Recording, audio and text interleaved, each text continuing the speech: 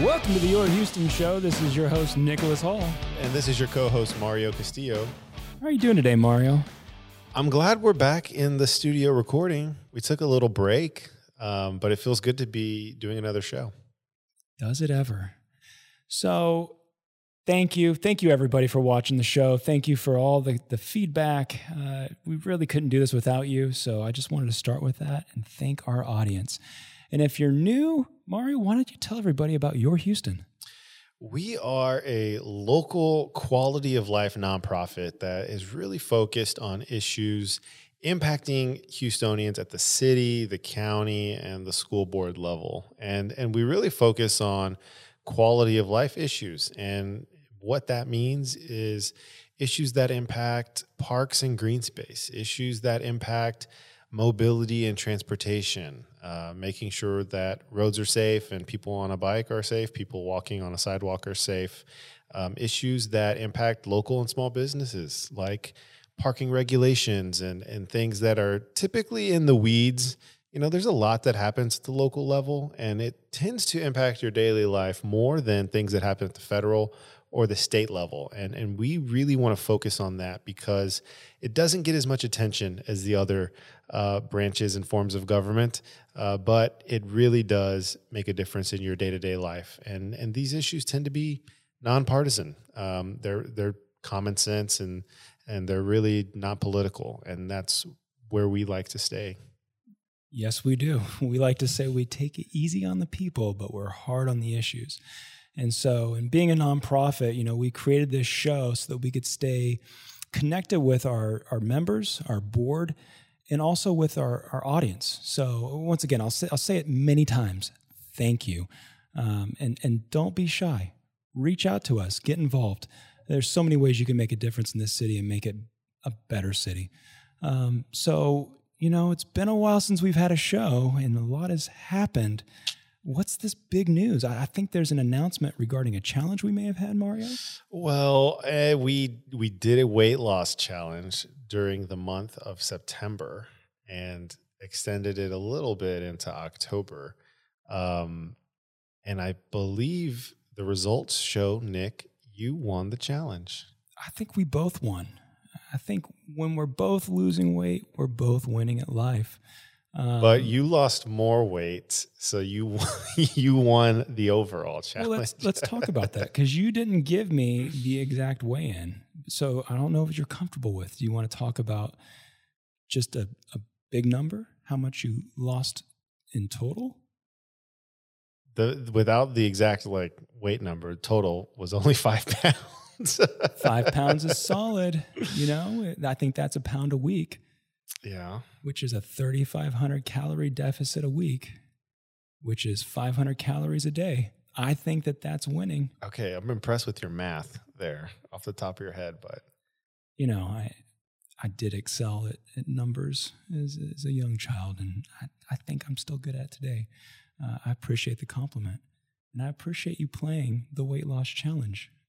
So for those of you, if this is the first time you're seeing the show, we like to keep things interesting and challenge one another. And so what we did was during the Houston Restaurants weeks, it was multiple weeks, and they actually extended it until the end of September, which was kind of a curveball there.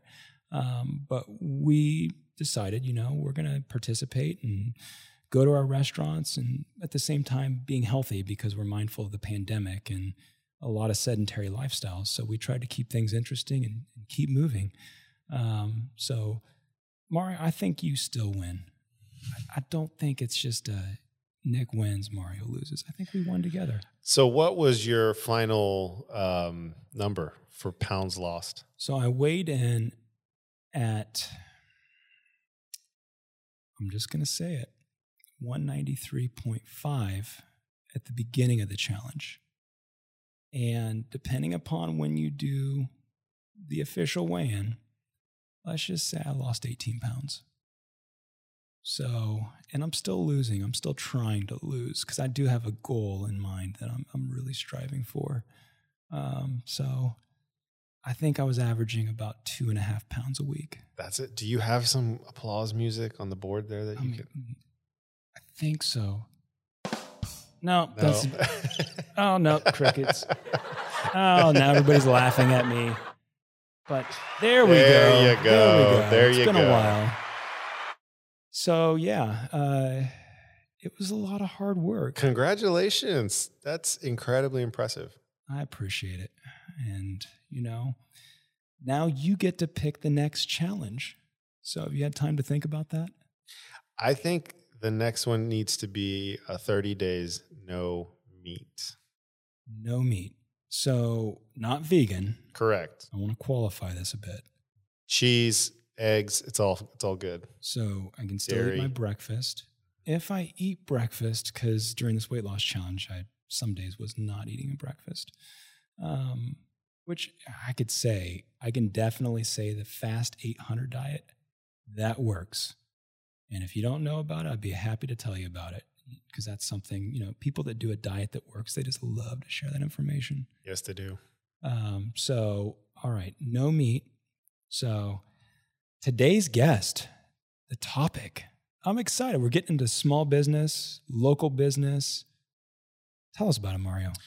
We are going to talk to Travis Weaver, the owner and founder of A Man Ready Mercantile. And he has such an interesting story. We're really excited to speak to him. And Your Houston is really engaged at the local level on policies and initiatives that make it easier for folks to start their business or to be a successful entrepreneur or whatever that might be. And so we want to make sure that things like parking regulations and planning and permitting are processes that work well and that are not burdens and barriers to folks like Travis. And we are going to talk to him and hear all about the things that he's been able to accomplish and how he's given back to the city as well. And so this is really in line with our mission and our work, and we're really excited to get a chance to speak with him. We know he's really busy right now. Yeah, I'm excited. Anytime we get to talk about business and small business and deregulation and doing what we can to incentivize the Houston way, as I like to think of it. Man Ready has been featured on Forbes, GQ. It's was one of the 25 best new stores in the country. Wow. Or I'm sorry, in the world in 2017. In the world. They were featured on Goop, Houstonia, Texas Monthly. I mean, it's gotten accolades from all over, and he's done a really good job with his business and his brand. And he's done Houston proud. So we'll get a chance to pick his brain and to also see how COVID's impacting local small businesses right here in Houston.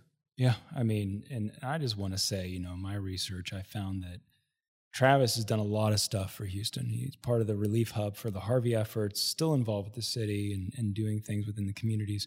And he also, for something, veterans are near and dear to my heart, and he did a wonderful thing participating with Lieutenant Fly. He was a World War II vet, turned 100 years old, lost his house and other things in Hurricane Harvey, and he's part of that effort with Marcus Luttrell to really rebuild that and show respect to what I will say is the greatest generation. So it's an honor and a privilege to have Travis on the show, and I'm excited to get into the topics. I feel the liftoff. The clock has started.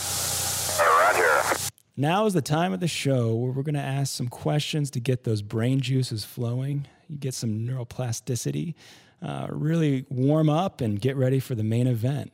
So first question, you can have a free dinner at any restaurant in Houston. Where are you going and what are you ordering?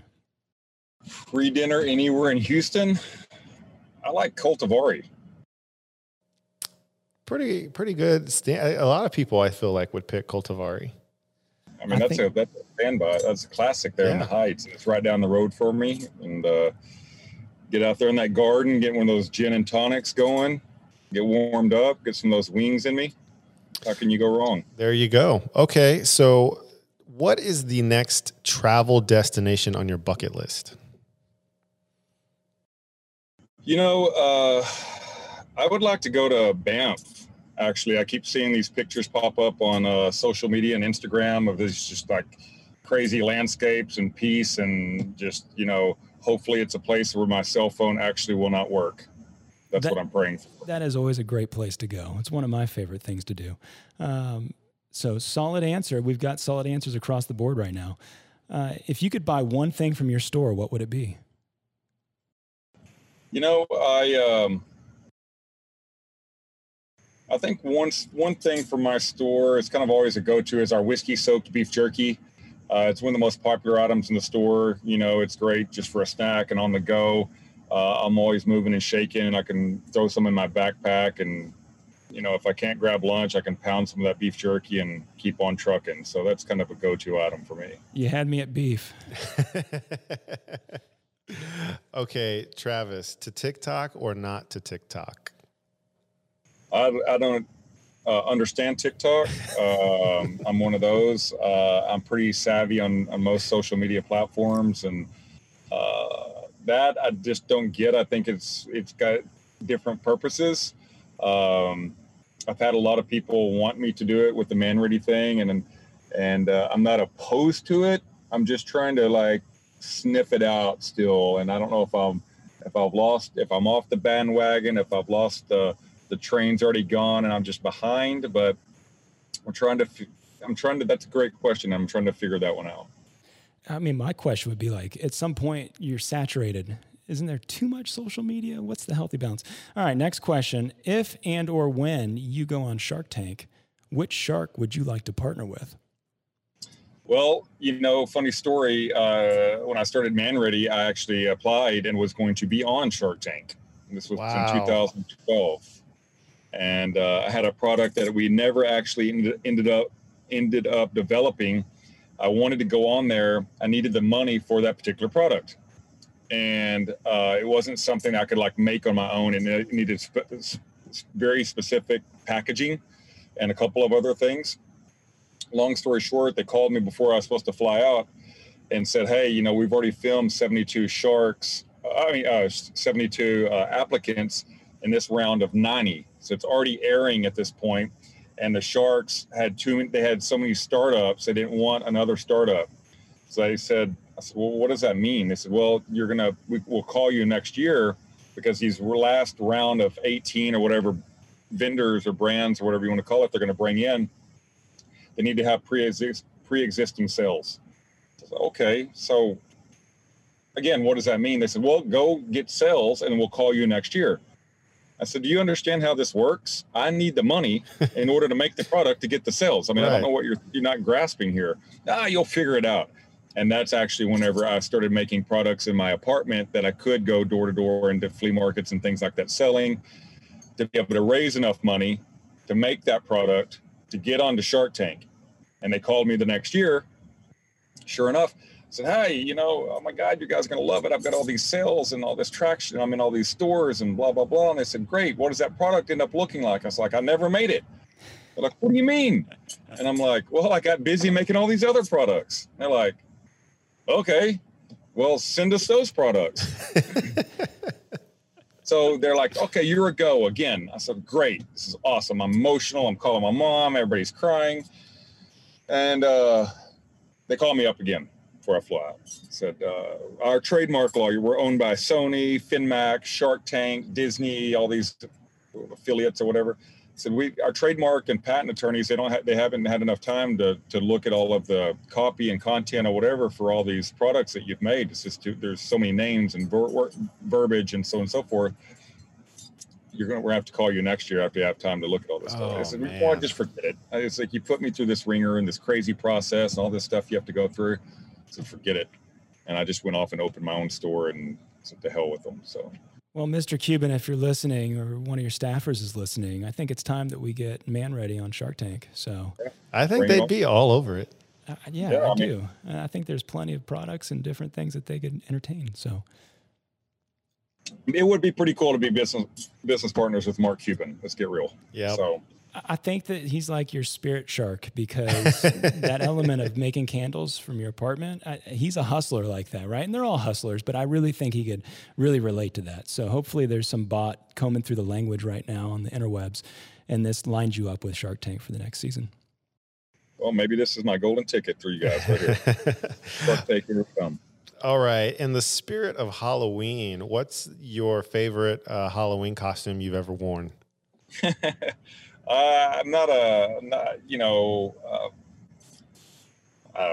That's an interesting question. I normally like just giving out the candy to kids. I don't know. I'm more of the dude that sits on the front porch having a drink and hooking kids up with awesome candy. That's my thing. I get like the good stuff, fruit roll-ups, like the real deal. Full-size candy bars. Yeah, like bags of like the Harborough or whatever brand gummy bears, just not like the candy corn that your kids are just pissed and they throw it down like, my God, why'd you give me that? So I'm that dude, I can hook them up. Well, kids out there appreciate it, I'm sure. I'm going to stick with Halloween here. Would you rather take a knife to a gunfight with John Wick or a gun to a knife fight with the Wolverine? I do. One of my passions is I'm a competitive shooter, actually, and I grew up doing long range bolt guns. And I do 3-gun, which is the training that Keanu Reeves actually went through for John Wick. It's called 3-gun, where you have a rifle, pistol, shotgun. And, it's a lot of fun, a great stress relief. It's got a lot of awesome camaraderie, and I'm pretty dang good at it. So I'm pretty comfortable with the gun. I think the Wolverine needs to be scared then. And it's funny, we were talking to Houston's Future over here, and I was like, how do you actually kill the Wolverine? And what the actual outcome was, you can drown him. You can drown him in acid, which I think was a redundant response. It wasn't from Houston's Future. It was from the internet. But the other one was you could shame him and publicly humiliate him. So I think if you put up a good fight against the Wolverine, whether you were able to survive or not, eventually he'd be shamed publicly because you're such a good shot. So the Wolverine would lose. There you go. Okay, my last one, sticking on Halloween. Your favorite scary movie? Favorite scary movie, I guess, your Nightmare on Elm Street type deal, just kind of the old school, like the classics on that stuff. I remember we used to go to the YMCA camps growing up. My uncle was one of the directors and all this stuff for them. So we'd go there, and then I remember they would the kids in the cabin, they would, this was out in the middle of nowhere on a river.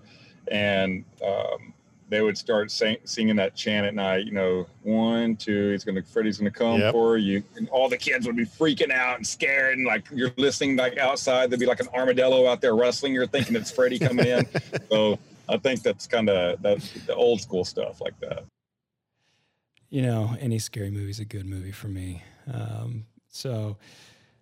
Well, now we survived liftoff, and we're going to transition into the more serious questions, but we'll still have some fun. So first question is, how did a guy from a small town in West Texas build a successful brand like Man Ready Mercantile? Well, I didn't grow up with much. I grew up in Zephyr, Texas. I guess it's population like, I don't know, maybe there might be 500 people there. And we had 22 students in our graduating class. We're all in the same school, K through 12. We actually played 6-man football instead of 11-man because we didn't have enough people. What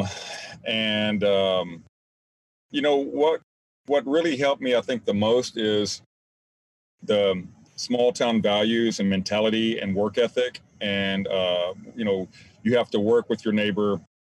You support your neighbor, your community. You treat people fairly. You treat people equally. You lead by example. You don't get out of line because there's serious consequences. People don't really have the tolerance for stuff like you see these days, I guess. It's just a different way of life. And I incorporate a lot of those things that I learned back then into this business. And I can assure you, if I didn't, follow some of those guidelines and boundaries, then we certainly wouldn't be here today like we are. And with the website is as big as it's gotten, and the kind of, we're not a household name, but we've definitely got a little bit of traction, I think, through social media and stuff like that. And I think it's because I applied that same type of, like I said, logic into everything, and people kind of saw that, and it was just more than just a retail store and a little website and little local makers.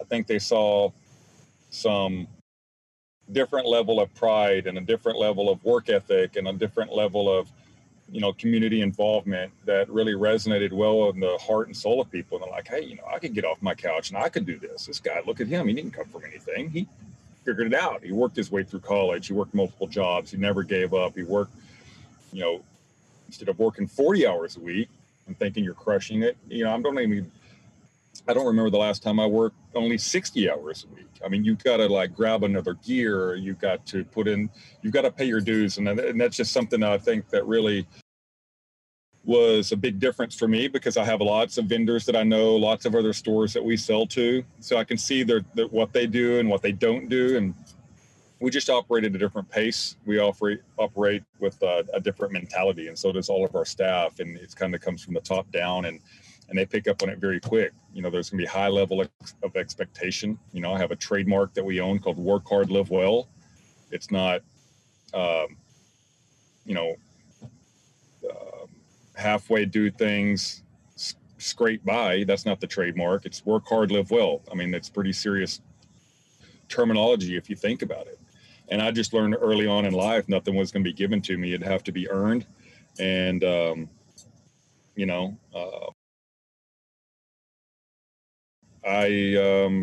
I just work harder, and that's my thing. I just didn't have the background in education and all that sort of stuff. I just had to like grind it out every single day, and when nobody's looking, never stop, never give up. Yeah, it's a common thread with entrepreneurs. I mean, the school of life and the university of life. And hey, if you played 6-man football, man, that's a lot of work right there. That should be pretty much summarize the entire spirit of being a small business owner and growing a business. You got to play offense, you got to play defense, you got to kick as well, you got to receive as well. So I really appreciate that story. I think it's really important for the audience and everyone out there to understand, our organization, we're a nonpartisan, we're a nonprofit. We're really about quality of life initiatives. And part of that is really involving the business community and the entrepreneurship community to really interface with the public sector and politics, because that's really, how you can make a difference. So I appreciate that story. Thank you. Well, it is a very inspirational story. And I think there are a number of folks in Houston who have that same drive and that same passion, who maybe make soaps or other goods and they sell them at the Easton Market or at the Heights Farmers Market. What would you say was the key to taking it to the next level? So you go from making the candles at home, you're selling them door to door, you're selling them at the markets, and then you have a store. What, in between those two, what was the big key for you that allowed you to be successful? So for those that don't know, I started by making soy candles and reusable whiskey glasses in my apartment, and I went door to door selling them. I'd do flea markets. I'd go to bars and set up a tent at night, selling candles at bars. I made like a bubble bath, and I put it in whiskey bottles, and bath salts, I put it in whiskey bottles. So I was basically selling these products that were a little bit more geared towards women for some reason in the past, and kind of made them a little bit more okay for guys. And then, so I think you have to have a good idea and a good product, and you have to have a differentiating point. And my differentiating point was, again, taking products that were for women, making them okay for guys. And, so you had kind of an edge. You got to, if you get into something that's, sort of saturated, like, you go to these markets, you see a lot of people that are making jewelry and stuff like that. That's all good and great, but in those markets, you don't really stand out, in my opinion. So having something that stands out and then getting behind it and then getting the face time, meaning you can't just kind of stay at home and you could even have this great product, but you have to get out and shake hands. You have to meet people. You need the face time. You need to be in front of lots and lots of people to increase your likelihood of your visibility. And I would say that, don't listen to what everybody says, but look at what other people do. And what I mean by that, I remember my buddy, he was like, I was talking to him, like, I'm going to make all these products. And like, well, people already make these products, huge companies making candles and all these bubble baths and bath salts. Why would anybody buy your product? I said, well, I just want the crumbs of the big market. I mean, the big segment. You got to think about that. That's big numbers. That's big dollars, right? Just the crumbs of something big. And, my visibility level was way out there because I was in front of so many people every single day doing something. So you've got to increase that, because that is a numbers game, whether it's posting on social media. You could have the best product ever, but if you're not getting it out there on social media, which is free, right, then people, they're just not going to see it. So you got to do the markets, you got to do the events, you got to go knocking on doors, trying to get in retailers if wholesale is your thing. So you've got to up that level, and you've got to up the level of hours that you work. People, if you think you're going to come out of something by working 40 hours a week, you're sadly mistaken. If you think you're going to do it 50 hours, you're not even getting started. 60, you're barely getting warmed up. 70, you're onto something. 80 should be your goal if you think you're going to rise and churn to the top, or get out of that rut or that hole, or whatever it is that you're, is that you're going through. You know what I mean? Your goal needs to be 80 hours a week working on a small business, in my opinion. And that's minimal. Travis, so would you say that work ethic was instilled in you, from growing up in a small town and having that sense of community, or is it something that you've just kind of worked really hard and developed over time? Yeah, for sure. Nobody back home works 40 hours a week. And what are you going to do with the rest of your time? And seriously, what are you going to do? So if you have kids at home and you have this and that, and you have these other things, you're going to have to figure that out with it. Maybe you're able to create something at home because you have kids at home, and you can need to figure out what is going to incorporate well with whatever it is that you're making that is going to give you the time to increase your visibility and to get behind this sort of thing and get it out there, because otherwise you're just going to be fighting this struggle. It's never going to end, especially as that business gets older or grows and gets bigger. Hopefully, you got to have it to where it's going to sync. It's like a relationship, right? It's got to be compatible with what you have going on in your home life and or whatever. So, but yeah, the work ethic, I just see during COVID, I tried to make it a goal to call at least either 5 of our vendors. And what I mean by that is people that supply products to ManReady, because we don't just carry ManReady products. We have hundreds of other vendors from around the world. And I would also call our stores that we sell to, which are like ManReady or like Bearings here in Houston, which I'm in their parking lot right now because I just delivered some of their products. So I would call 5 of them a day, at least every single day, to check in on them. Hey, what's working? What's not working? This is what we're doing. This is what we're getting traction with. What are you buying? What are you selling? What are you seeing? Like, how are you handling this? What are you doing with your staff? I would hear so many people say, I'm just, trying to get through this. I've been working at home. I'm basically I'm drunk all day long, and I've watched the entire Netflix. I watched all of Netflix. Like, that's what you're doing? Like, you're staying, I get it. We're all drinking more these days, but like, you're just watching TV and drinking, like just waiting for time to go by. Like, I don't get it. So, I don't know. I'm just always kind of looking at I'm looking at what other people are doing, but I'm not always listening. I'm not always doing what they're doing, depending on how I process it. And so it's been an interesting thing for me, going through all of this with the COVID thing and seeing what other people are doing, but I try to learn from their mistakes. So speaking of COVID, for me, and correct me if I'm wrong, but it sounds like you kind of growing up in a smaller town. I'm from a smaller town relative to Houston. Your community is talking to your neighbors, finding out what's going on. You don't need to go to social media. You can just walk next door. So would you say you kind of brought that mindset to your business and turning your customers and your vendors into just an extended family or network whereby you're constantly engaging, you're constantly connecting, sharing information and helping one another? Would you say that kind of came from growing up in Zephyr and kind of translates into your business here in Houston, or is it something you worked at? Yeah, definitely. I mean, because, you know, you talk to, you know, the farmers and ranchers about, you know, you're always you have to work together there, you know, and whether it's borrowing something and then when you borrow it, or you returning it in just as good a shape, if not better and cleaner than you got it from them. Because what's going to happen is next time you need to go borrow whatever, or whether it's a tool or a tractor or something, a trailer, you don't return it, or you return it late, or it's messed up or dented or whatever, or not cleaned, they're not going to be so willing to help you next time. So it's like little things like that people don't think about, you know, or maybe you didn't have enough money. You need to harvest this particular thing, but you didn't have enough money for whatever it may be. So you go borrow some money from the bank or from your neighbor or whatever, which is very common there. And typically maybe your neighbor is the banker. So it all goes hand in hand, but you don't handle that all right. And you're late or this and that, or you're not honest about whatever your intentions are.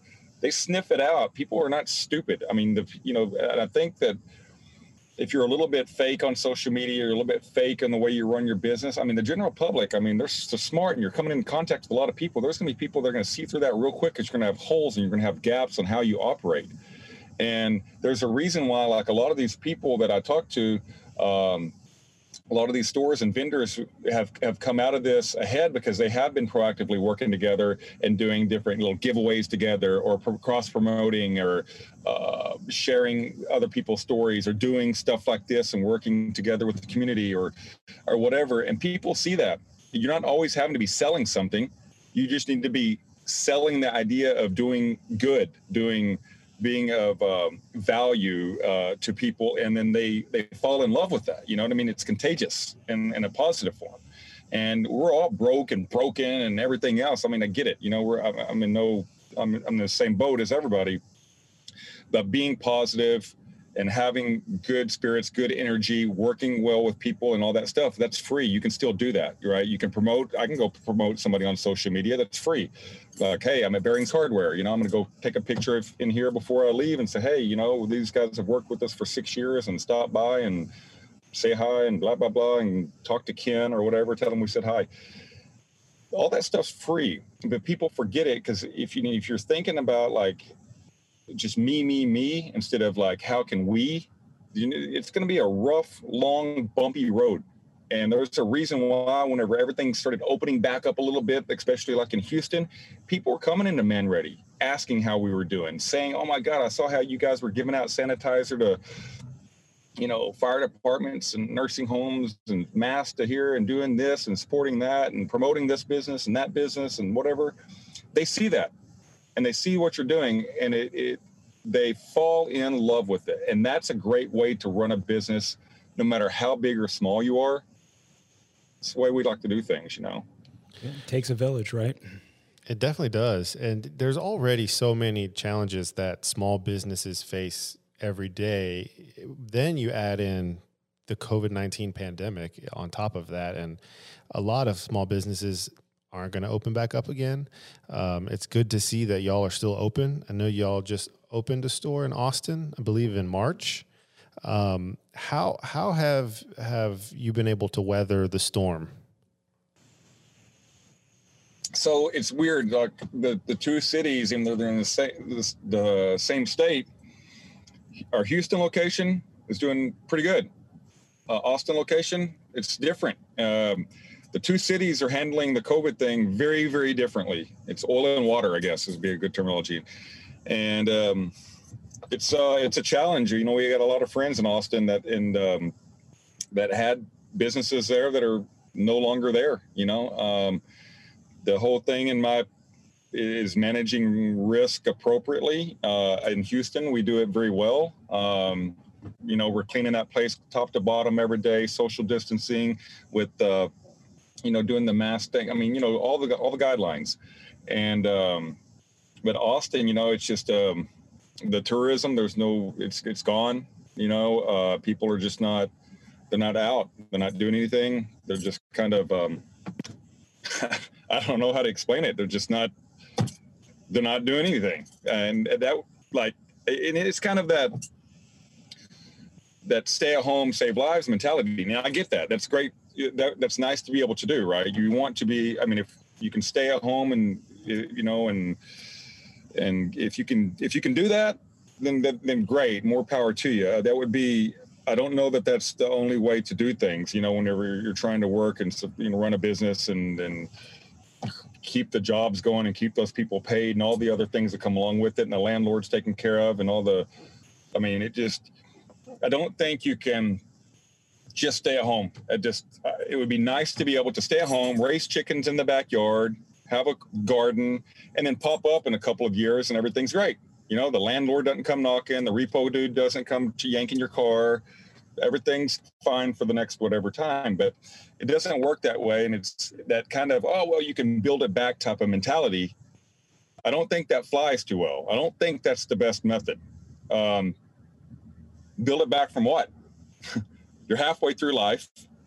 You sunk everything into this thing, the retirement, the whatever, it's all in. You went all in for your small business. That is what most people do. You're not typically setting on a lot of money in the bank because you're reinvesting it into your business. And if that's gone, there's no, technically, could you build it back? Maybe, but you're bankrupt. You've got liens from whatever. You've got nothing in the bank. You're waiting on some check to come from God only knows who's going to send it every month or whatever. I don't even know how that happens. And you're toast.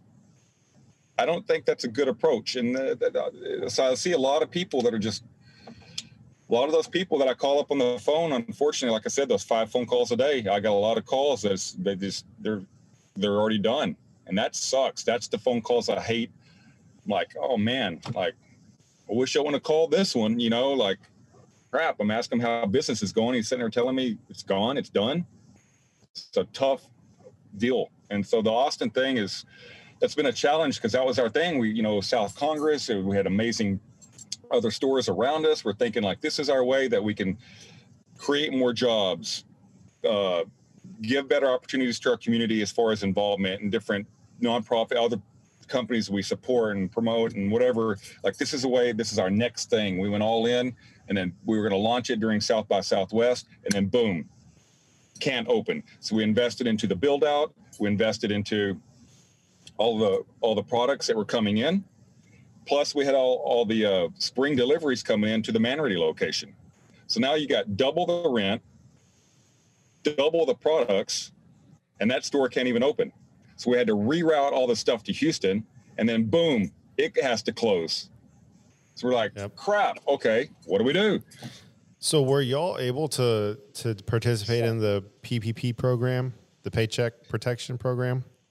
Yeah, so luckily I've got some really awesome business partners, and they were able to get that, and so that was incredible. They acted fast, they acted early. But like anything, like I said, when you got double the rent, double the inventory, and now the Houston store had to close. I can't remember how long it was closed for. You had to basically try to just, you know, build up the Manatee.com and the online orders, which people were buying through it, thank goodness. You're so upside down, like in backwards and twisted and turned. It was like, oh my gosh. So the Austin thing, we just decided to go ahead and open it. Like, I can't remember what month it was. It's maybe 3 months ago or something like that, where nobody was hardly open or in that area. And that's a new development on South Congress called Music Lane. They have like a Le Labo there, Lululemon. They're building a Soho House, all these crazy places. So that was supposed to be, again, the most epic, like, leap of small business awesomeness ever. And then just boom. And then we open it. We're like, well, we'll open it, and people come in like Houston. I mean, they don't have anything else to do. They've been holed up in their house for 3 or 4 months. They're going to come over there, right? But no, they're just their patterns aren't the same as we're used to in Houston. So it's a very stark contrast, you know. And so I think the management of how you do things is very important. You know, how how you navigate, how you manage things. And it's just the Austin thing's tough for anybody else. You know, I have a small business. I do business in Austin. I do business in Houston. But I'm not a retail business. Would you say it has something to do with the government policies, the local government policies of Austin? Or do you think it's just more of the culture of that city? Or is it politics? I don't know. I'm not a big political guy. You know, I just don't, you know, I want my rights. I want to know what they are. I want them listed out. You know, I'm going to abide by them and whatever, you know. So it's very similar to, like, you know, I call my friends that have stores in California and New York and stuff like that. So it's a little bit kind of like that sort of vibe, I guess, is the best way to word it. And just from listening to them. So if I call my friends in some different location, what they tell me is, oh yeah, we're doing this, we're doing that, and whatever. And then I call my friends in one of these other locations. They're like, well, dude, like, man, like, I'm screwed, you know, and this, and nobody's doing whatever, and they shut this down, this.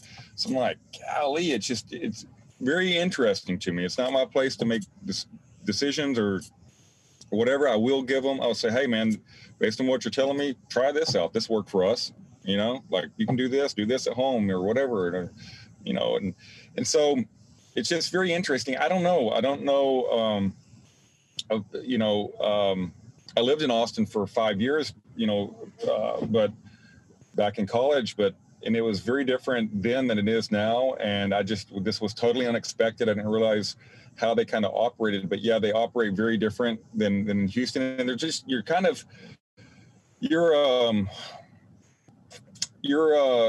it's almost like you're coached differently in different areas, you know? And here in Houston, we're coached one way, like, hey, you're going to be able to keep your business open. You're going to be able to social distance, or you have to social distance. You have to do the sanitizer thing and limit the number of people that come in and do the mask thing and whatever. So there you're kind of coached to, like, oh my God, I see this guy out there. He's, you know, middle of a field by himself with no mask on. I'm going to get my phone out and get this guy on the news. He's killing people.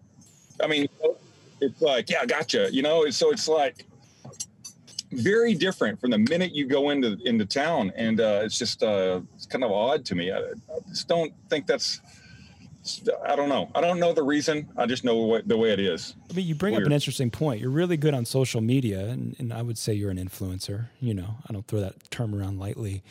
Have you noticed anything from social media that kind of gives you an indication that the Austin market is different from Houston? I mean, would you say universally they're the same, or that they're different in the way that they react to your posts and you interact with your following? Yeah, I mean, you know, like, different areas, you can always kind of tell, like, even with like say, I'll just give you an example, like the mask thing. So, you know, I heard a while back, somebody, I don't even know who, was like, anybody on Zoom calls, even if you're in your own home, you got to be wearing a mask. You got to set the tone for how things can be. I don't know if you all heard that or not. I don't know what company. It was some big company. I was like, that's kind of weird though, right? You're basic, like, makes no sense. It doesn't make sense. Like, but you're setting the tone that everybody needs to wear a mask. But I'm like, you're also setting the tone that you need to fear for your life of every single thing you do, even in your own home. So you have to, like, with anything, you have to have a balance. You have to manage the risk level with whatever it may be. It could be driving a car. If I don't do drugs, but if I went and smoked a joint and then pounded a half a bottle of Jack Daniels and I hop in the car, I've increased my level of issues that could arise from it. I don't have my seatbelt on. I'm not using the turn signal, whatever. I've exponentially, you know, I'm speeding. I've increased levels of risk, and I'm just not managing it that well, you know? So it's just, this has been a very interesting, but on social media, I can always kind of tell, like, if you're looking through there, you know, and you got the dude outside of the store and he's modeling the new outfit of the day. He's got the mask on. The guy's by himself. He got whoever that's working there to take a picture 15 feet away in front of the store, 20 feet away. Like, did you have to have the mask on? Is it setting the tone, or I mean, what's the reason? Is it just like the law that anybody out in public has to have it? I don't know. It's just it's a little bit weird to me, you know, like whenever I take a picture, you know, for social media, I've done a lot of news stuff and this and that. Always, you know, I have them on or whatever. And, you know, but on pictures that I'm going to put on social media, I'm probably not going to have it. If it's just me on the picture, I'm not going to be wearing a mask because, you know, it's just, I don't, or if I'm in my own home and I'm doing Insta stories, I'm not gonna be rolling around in a mask or this bandana. I think what you're saying, Travis, is that people should exercise common sense. There you go. You know, if you're around others, you're contagious and or otherwise, you don't want to potentiate the harm or the risk, you should be wearing a mask when you're around others. But for purposes of just wearing a mask so that others see you wearing a mask, even though you're not otherwise in a situation where there are others in the room, you know, I guess that you leave that up to your own discretion. I'm not a public health official. I'm not either. I do what they tell me to do. I give everybody their space, their distance. I clean every single thing. I've always been like that in general, though, in my home, in my business, top to bottom, spotless, the whole deal. You know, it's not for me to say. I do believe in, you know, wearing them, especially around other people and stuff. I just think that the tone is set differently geographically. And I don't know who is exactly setting it. And that's kind of answering what you're talking about in Austin. Austin's tone is, you know, if you see another human, you know, if you interface with another human across that parking lot and you guys are on your deathbed together, you know, like you're just scared. Oh my God, there's another human walking down the street. Oh my God, I'm going to, you know, like, it's weird. I don't know. It is interesting. And then in some places you can't pay people to wear masks because they just won't. And so it's a total flip side of the spectrum in some parts of the country. So, I mean, it is interesting how things in different regions are interpreted different ways, or different, you know, information is taken to heart, and other places it's not. I mean, I'll just say it. I think it's politicized. I don't think there's any way to get around that. And so we are in the middle of a national election and local elections. And so I very much think it's politicized. And I also believe in people's right to exercise common sense. And I do think that it's healthy to wear masks when appropriate. But I will say this, in my entire vein of thinking everything's politicized, I was coming back from Big Bend recently and stopped at a small town called Comfort outside of San Antonio, and everyone had a mask. I was absolutely blown away at how many people were wearing masks and staying away from one another. And so as I'm getting gas, I'm like, well, this is strange, because just down the road here, 200 miles, not many people were wearing masks. Matter of fact, I don't think anybody was, including the people that worked at the station. And so I had to ask somebody. I said, I had a mask on, of course, because when I'm around people, I tend to wear a mask. I do believe it's serious. I believe it's something that I don't want the long-term risks of. I'll just leave it at that. So I had to ask somebody, why is everybody wearing a mask? Well, because people weren't wearing a mask, and it turns out that they had an outbreak and everybody got it. So that's kind of where that common sense factor comes into play. So, it's a matter of where's that healthy median? Where's that balance? And so we're still figuring that as we go. We are, but it sounds like Man Ready is doing all the right things with the social distancing, the mask wearing, making sure there's not too many people in the store, cleaning it. And I've been in the store a number of times. I mean, it's a fantastic place to visit, even if you're not going to buy something, just to look around at the decor and the products that they have that are just unique and interesting, and the way that they have things laid out. It's almost like you're stepping into a shop in a small town from 30 or 40 years ago, or even longer ago. It's a very unique, interesting place to visit. Yeah, I don't think the audience should confuse what we're saying. We're not saying no one's wearing a mask and it's unsafe.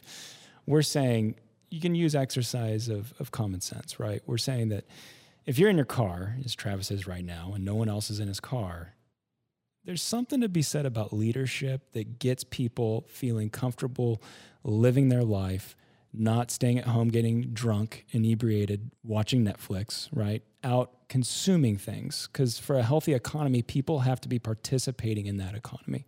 They have to be out shopping at their stores. They have to be out getting gas in their car. They have to be out getting food to eat at home. You know, when you're at home, afraid of everything, the economy will shut down. Businesses will shutter. They will not have customers anymore. And so that's where the leadership really has a big responsibility. They have to strike a balance between doing what's in the best interest of public health and safety, which includes getting people feeling comfortable going back about their lives in a healthy way. So I don't know. I know it's a topic that's on everybody's mind as a small business owner. It's something that's always at the forefront of my mind because I do want to see businesses doing well. And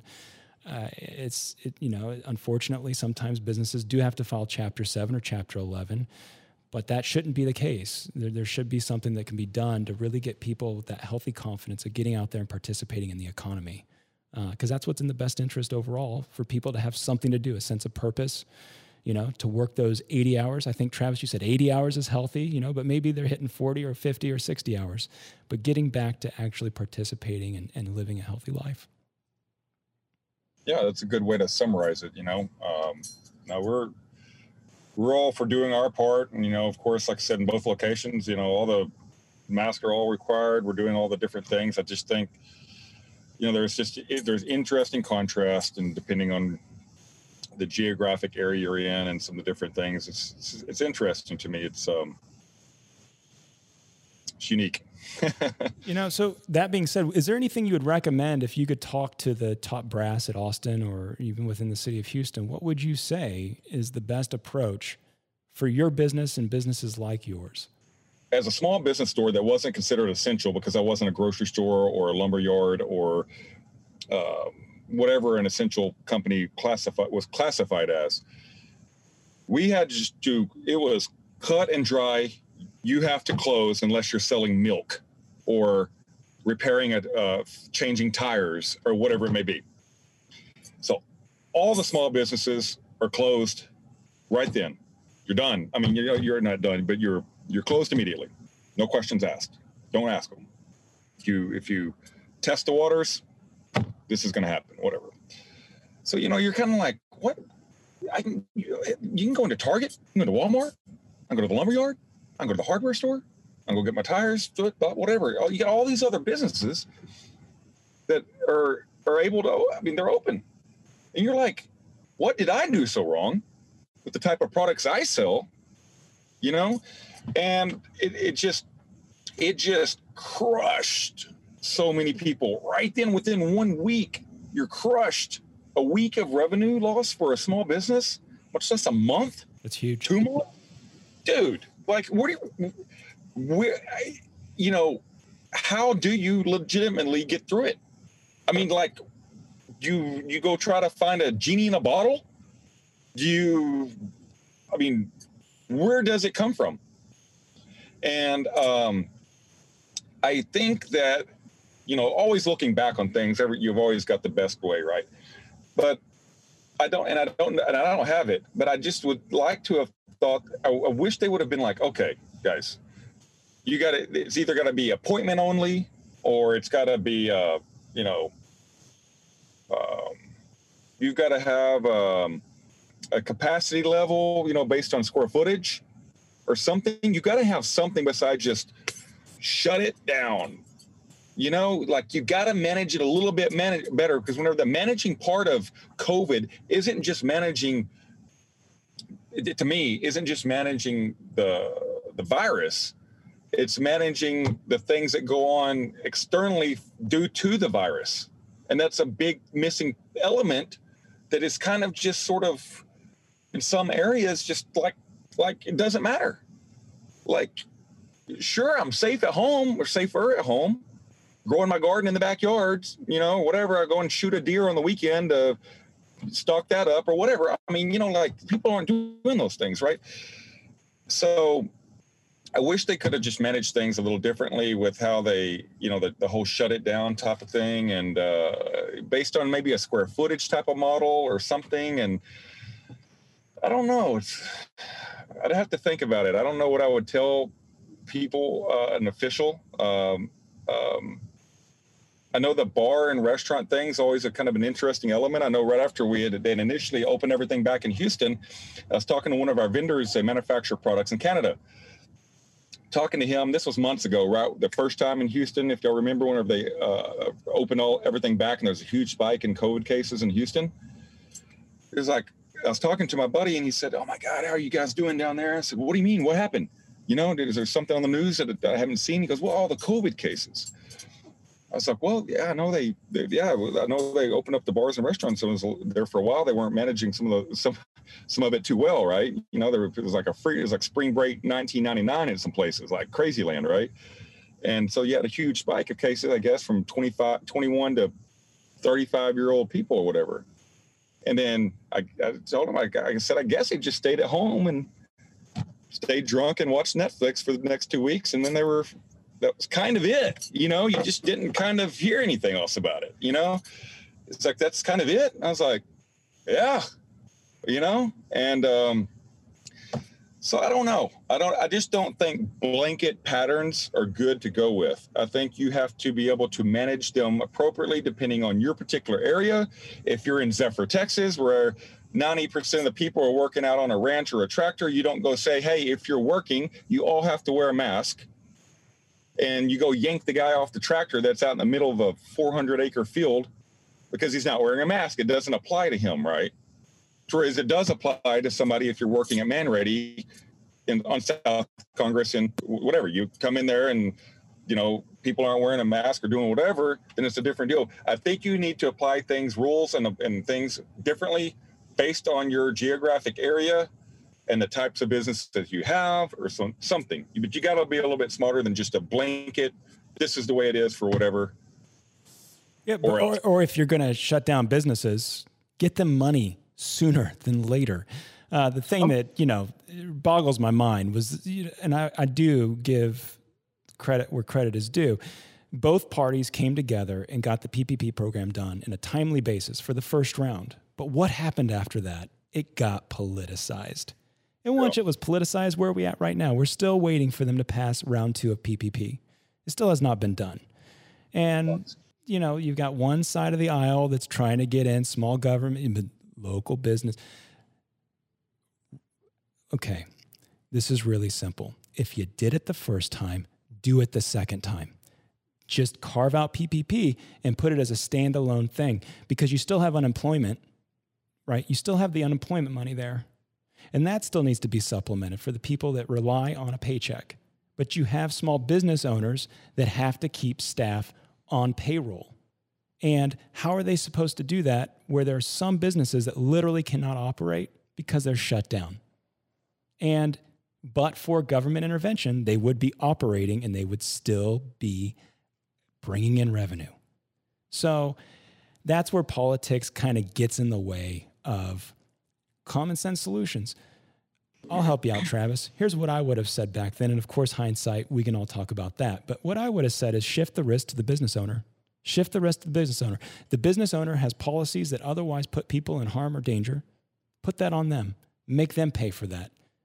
You might want to even entertain personal liability. Develop something along the lines of negligence, right? So instead, the government doing what it does, shuts stuff down, gets the first round of money out there to keep small businesses alive, which everybody knows small business is imperative to a healthy economy. Where's round 2? Still not there. And if you ask anyone at Capitol Hill, they're probably going to tell you, wait till after the election. Well, you didn't wait much in the beginning. We've been waiting for quite some time. I think it ended in August, right? So if you were a business that didn't get PPP, you could have applied up to August. But if you did get PPP, you could only apply once. Still can't apply for that round 2. You don't even know if round 2 is ever going to happen. But meanwhile, businesses are still trying to recover. And what happens when small businesses don't have funding and or otherwise? Because most small businesses only have about 3 months of capital reserve. If they're lucky, some businesses don't. Some businesses are already drawn on their lines of credit if they're fortunate enough to even have those. So what happens to those businesses? Well, they're usually consolidated and or bought out by bigger businesses that have a bigger line of credit and or bigger pockets. So I would encourage any government, whether it be national, state, or local, to support your small businesses, mid-sized businesses, and large businesses. Why? Because that's very important to the economy. And it's also important to mental health. It's important to people participating in the economy, having something to do other than sit at home and watch Netflix. I'd like to know what they're watching all the time and what they're drinking too, right? Because, that's always something I have a curious mind for. But really getting back to semblance of normal life. It's so important. Well, we don't want Amazon to buy up all these small businesses, and that's our only option. Well, if that's going to be your policy, hold on, I need to sell some stock. But anyhow, yeah, I mean, it really is one of those things where, and I'm not to say it's always easy to sit there and criticize people's decisions in the past. But if this happens again, heaven forbid, if it happens again, because it's starting to show trending that it's spreading, right? I hope we learned a very important lesson. I really do. Because if we didn't learn that lesson, that maybe businesses can innovate. I think there was an air filter company that's got nickel-plated air filters that actually kills coronavirus. Give those businesses the opportunity to create solutions. This is Houston, right? This is Hustle City. This is the city where we have got a lot of engineers around, and there's ways to come up with really innovative ideas where businesses can still function, employees still feel safe going to work, and they want to go to work. They really do. They want to go to work. I don't know of many people that are comfortable sitting on their couch or laying in bed all day long. It's just not good for the body. It's not good for your family. So shift that risk to the employer. Give them that burden to really, and give them the support. It's so important. So I'm off my soapbox now. No, it's all good points. Interesting perspective. I mean, so for somebody that's out there hustling and networking and constantly, tapping in and plugging into your network, how did you deal with it at first? Because it sounds like you're a people person, right? You kind of get that energy from being around other people and interfacing with them. How did you get through that? I mean, what did you tell yourself? Just because you have a crap situation, doesn't mean you just don't try. You just give up. I mean, it's I don't know that there's a whole lot of people other than maybe somebody like Jeff Bezos or somebody that's really thrilled about the way things have COVID this year has been going, right? Like if you're a cocktail mixer company or you're a Redbox or Netflix or you're Amazon, you're probably pretty happy right now because, things are skyrocketing. But for the most 99.9% of everybody else, you're pissed, right? You're rabid. And so do you just stay at home drunk watching that Netflix, just rabid and pissed because you can't do whatever and you're being told to do this and you're broke and whatever? Or do you try to fix it? I mean, every day, are you trying to do something that's creative? Or are you making those phone calls to 5 different people a day? Or what are you doing on your social media? What are you doing for the community? What are you doing to better yourself? What are you doing to better your home life, your family situation? I mean, there are silver linings, and no matter how bad the crap situation is, and that's what people fail to understand sometimes. You can sit around and complain and gripe and be pissed and hurt and broke and whatever, or you can go change your stars. You can figure something out. Start another small business, sell stuff on eBay, buy and sell flip-flop on eBay, start an Etsy account, sell your merchandise on eBay, sell your merchandise on whatever platform, get the stuff on Amazon or whatever. I mean, there's a lot of things that you can do that's proactive, but whenever you're not putting in those hours, like I said earlier, and you're just kind of coasting through this sort of deal, just like you've kind of coasted through everything else, it's probably not gonna work out that great for you. You're not figuring out how to get early on the PPP loan, which was not easy to do, by the way. No, I mean, you have to be pretty savvy. And I think that's what hurt a lot of people. They either didn't do it in time or apply in time, or they didn't know the right banker or however that all worked out. That was a thing. Like you had to kind of know what you were doing to get through that. Like, hey, Travis, you saying the government created something that was really difficult to comply with? I didn't fill out the paperwork, but I know that you had to kind of know what you were doing a little bit. Okay. I mean, you had to practice sorcery, right? It was, but I think that every day. So if you just keep having, it just goes back to that kind of that mentality, I guess, that we had just growing up. Like you have this daunting, hard work task. You're just tired, whatever it may be. You just give up. You just don't go like, I'm not going to go bale that hay. Just screw it. I'm tired, sunburn, blah, blah, blah, whatever it may be. I just don't feel like doing it. Or do you grab another gear because things are so tough, and then you grab another gear or the next day and another gear. And then while you're doing it, maybe you promote that same type of positivity to your neighbor or somebody else that's having a hard time, maybe a lot harder time than you're having. You know what I mean? That could mean a whole lot to somebody. Those words of wisdom, that inspiration, that positivity, because I can guarantee you, no matter how bad you think you've got it, somebody else has got it a lot worse.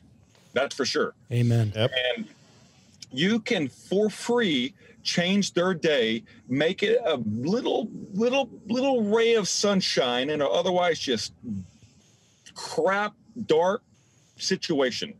So that's something that when I was talking to the staff, all the time, even recently, I was like, guys, I know you're all going through a lot.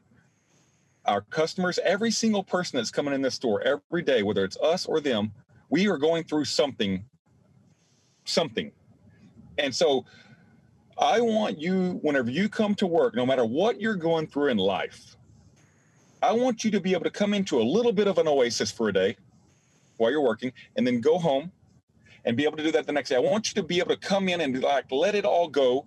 You got this little, like you said earlier, you step back in time into this old general store kind of vibe where things were a little bit simpler, not so tense, not so uptight, not so one-sided, this, that, if you're not this or that. Just let it all go for a little bit and create that same type of atmosphere for every single person that comes in here. I don't care what color you are, how tall you are, what you're into, what your job. I don't care. Our staff doesn't care, better yet. We do not care. We want you to be able to come there. You don't have to buy anything. We want that to be an oasis that you can come to and just chill out on our Chesterfield couch. You can do whatever you want and just get away for a minute, because there's not a lot of places like that these days where you can just kind of like feel like you're yourself, like you're home, like nothing else in the world is really, like, and I just told him, I was like, I want that for you as a staff member, and I want that for every single warm-blooded thing that comes through our doors, whether it's a dog, a cat, a human, whatever. By the way, they're allowed in there. You can bring them in. And like, that's my thing, man. I just wanted to create that vibe, whether it's on social media, whether it's in one of our stores, and put off that kind of energy. I just think it's needed in just across the board. Yeah, I agree. I mean, retail's therapy in some way, shape, or form, right? So there's something to be said about feeling like your life has that magical sense of normalcy. And one of the things that really gets to me is people say there is a no new normal, or that this is the new normal, or whatever they say that has the words new and normal. Well, life's never been normal, right? And so at some level, people have to get back to life. And so, again, we could talk about this at length. I'll step down off my soapbox and take us to probably my favorite part of the show. Houston, we've got a problem. Okay, Houston, we've had a problem here. This is Houston. Say again, please. Houston, we've had a problem. So, in the spirit of Houston and great solutions, I think we've touched on something here that has to do with the balance between in-person interaction and the social media interaction. And so here is the hypothetical question that we're going to ask Travis to solve for us here. The city has tapped you, Travis, to be its chief influencer officer. What do you do to strengthen the city's social media engagement? They have tapped me to be their chief influencer officer. It's a sexy title. And what was the last part of that? I'm trying to absorb this. And so you are the chief influencer officer, and the city is asking you to strengthen its social media engagement. So what are some of the things that have worked for you and your business that you would then implement for the city of Houston? So if I had to make a public service announcement to everybody about how they have to run their social media, that's right? That's pretty close. Sure. Yeah. Okay. I would say that you need to promote positivity daily. That should be your main focus. And, that I would make it mandatory for you to also promote a neighbor. I want you to promote one neighbor minimum, one neighbor minimum per week, and you need to promote positivity daily. And if I had to have a 3-part process in this little debacle I've been tasked with, I'd say I'd want to, promote what you're doing for your community. There needs to be something. I want to see what you're doing for your community, what you're doing for your neighbor, and what you're doing to promote positivity. Those are the 3 things I'd like to see from your social media. So it's kind of like a theory of good karma. I like it. It could be the type of contagious situation that you really need these days. Yeah, and those are some things you don't typically see from the city's social media. So putting that into it on a daily, weekly basis, I think changes the dynamic completely. Yeah, making it about others. Yeah. And that goes back to what we were saying earlier. Why are these different geographic regions so stark? Why are they so different, in how they're handling things? I think it goes back to that. How you're delivering these types of messages and what you got going on there dictates what the community's doing. I love it. Yeah. I think it's all about just giving people hope, right? So thank you for being on the show. It's been a great time talking about something that I enjoy talking about. Mario?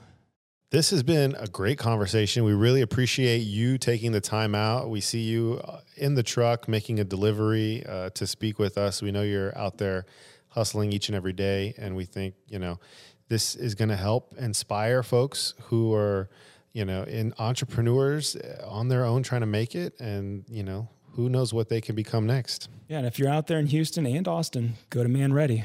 It sounds like you got a comfy couch there and maybe a good old fashioned or some other good beverage. Get out of your bed and stop watching Netflix and get out there and participate in the economy. So thank you. It's been great. Well, thank you guys for the opportunity. We're going to, if you follow us on, on social media, it's at Man Ready, and then short for Mercantile, MERC.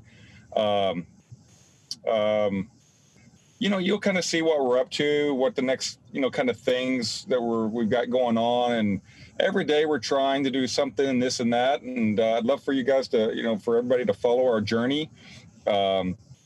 Keep a out for some of the other people we're tagging and posting in. Look them up, support them, look online. You got a lot of cool people that we're constantly, working with every day. And we hope to see you up at one of our shops someday in the future. And it's been a real pleasure getting to know you guys on here. And, we got a little oasis waiting on you if you ever want to come by.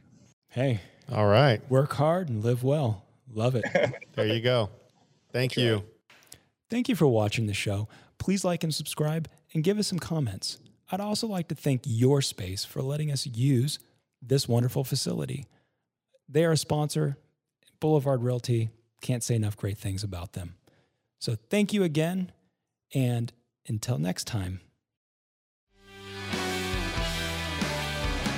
This has been another episode of Your Houston, the show where you can make a difference.